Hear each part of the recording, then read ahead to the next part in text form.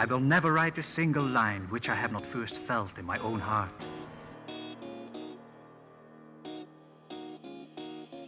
He'll teach you everything. Truer words were never spoken. All right. Language and writing were made available. I'm writing this down. This is good stuff. Oh man, here we are again, back for another thrilling episode of John Helps You Write Better. Hi, I'm John. Let's write better.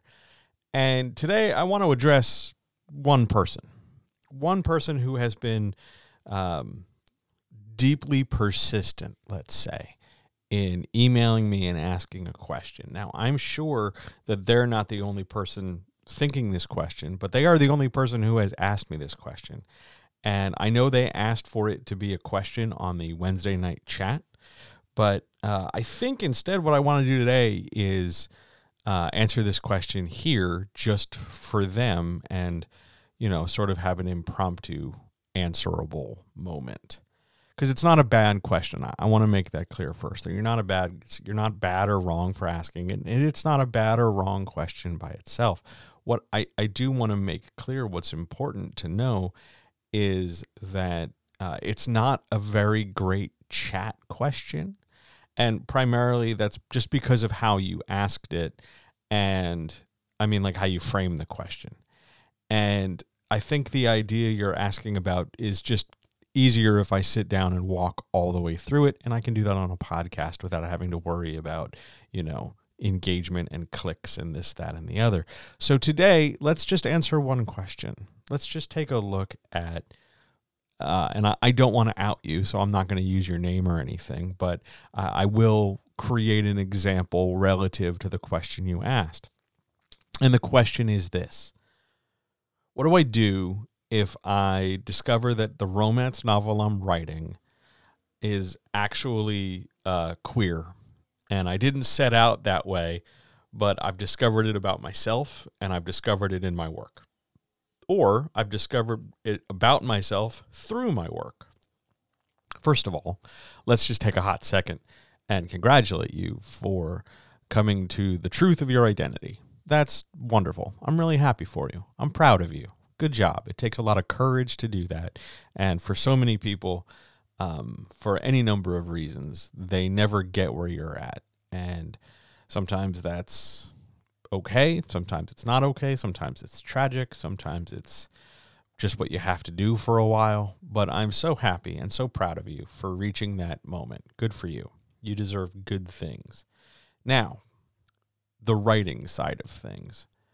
From a writing as catharsis, writing as personal effort side, the important thing to know is that your writing, whatever you're writing, be it sci-fi, be it romance, be it this, be it that, your writing is going to always be teaching you something. It's always got that potential. It's always got that ability. And whether that idea is something like understanding something about yourself, or whether that idea is something about sort of seeing how some pieces click together in the social jigsaw puzzle, writing should, as with any art, writing should have the potential to help teach you. And it's good that this did. I'm happy for you. That's fantastic. Now, you've got some sort of subordinate questions kind of packaged up in here.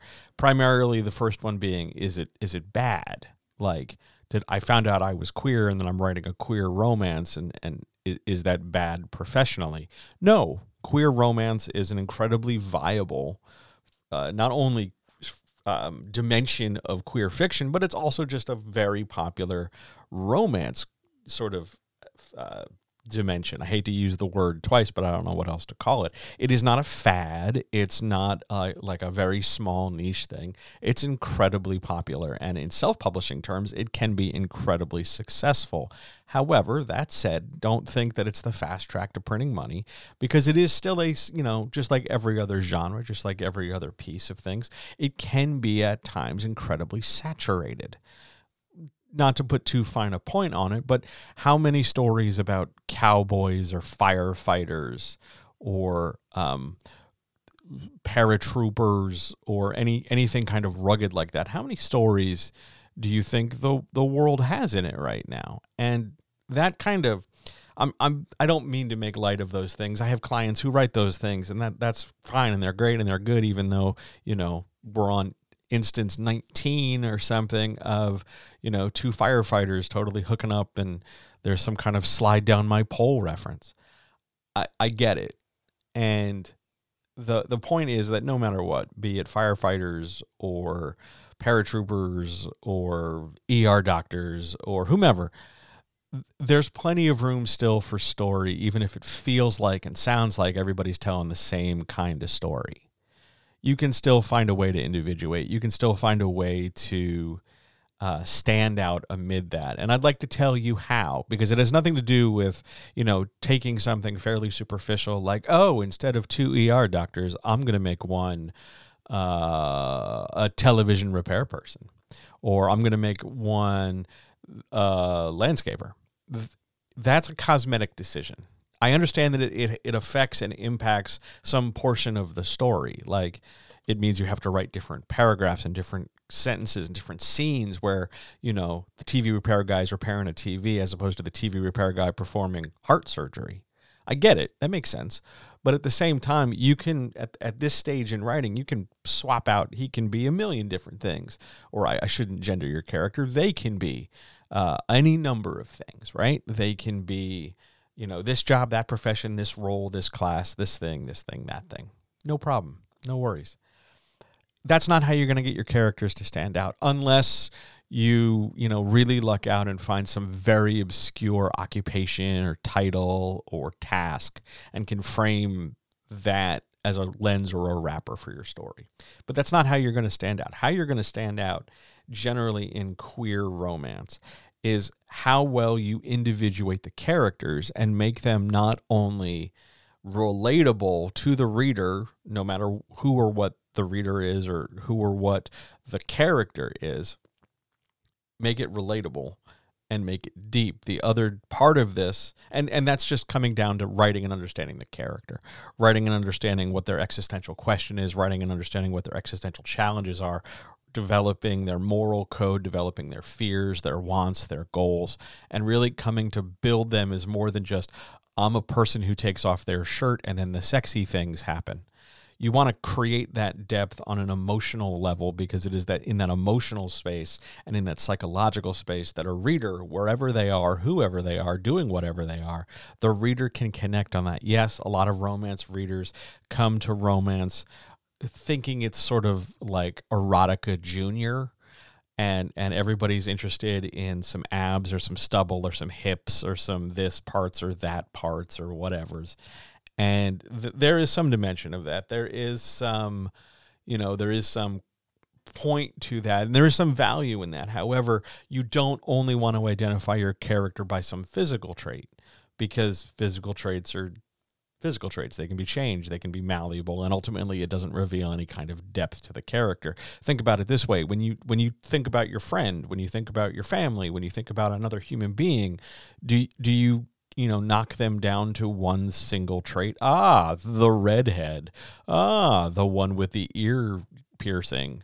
No, you probably engage with them and think about them in terms of multi-dimensions. Lots of depth, lots of potential.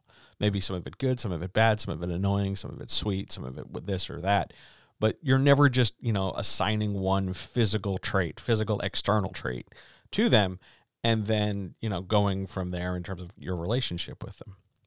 So when you create this depth, it's that depth that's going to allow you to stand out, as well as making sure, and here's the tricky part, making sure that the queerness of the story, the fact that the characters are gay, or the fact that they're in a relationship and it's not, suddenly, you're not telling what's called a discovery story where it's all of a sudden, hey, I guess I'm gay.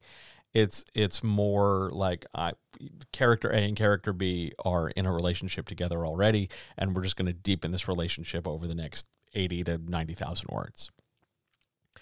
Because what you want to do in queer fiction is normalize things, because it is entirely normal to be people who happen to be queer and have relationships. Like, they're people too. And I know that seems like a really simple statement to make, and it's obvious in its complexity and obvious in its definition. But when it comes to publishing, you would be maybe not terribly surprised to discover that an awful lot of writers and an awful lot of publishers really struggle with not putting a spotlight to queerness in an effort to tell a queer story. Like, I have to make sure the reader knows they're gay. I'm pretty sure, given some of the intimacy scenes, I'm pretty sure you're going to get the gay right across, or you're going to get the nature of their sexuality across pretty quickly in some scenes. And my question to you is this, because this is a decision you need to make. How critical is it to you, and this is your choice and no one else's, how critical is it to you that the first identifier in your fiction is queer? Not that it's a good love story between two people, not that it is a deeply passionate romance novel, not that it is the story of this person and that person, or it's got a theme of this because you, the writer, have something to say about it. How important is it that the big thing that people walk away with before they even dive any deeper is, oh my God, this thing is queer? There's nothing wrong with that. There's nothing wrong with that at all. It's totally fine. However, understand that for a lot of readership and a lot of publishership, this label and the slightest degree of attention you call to it is suddenly going to dominate the rest of the discussion.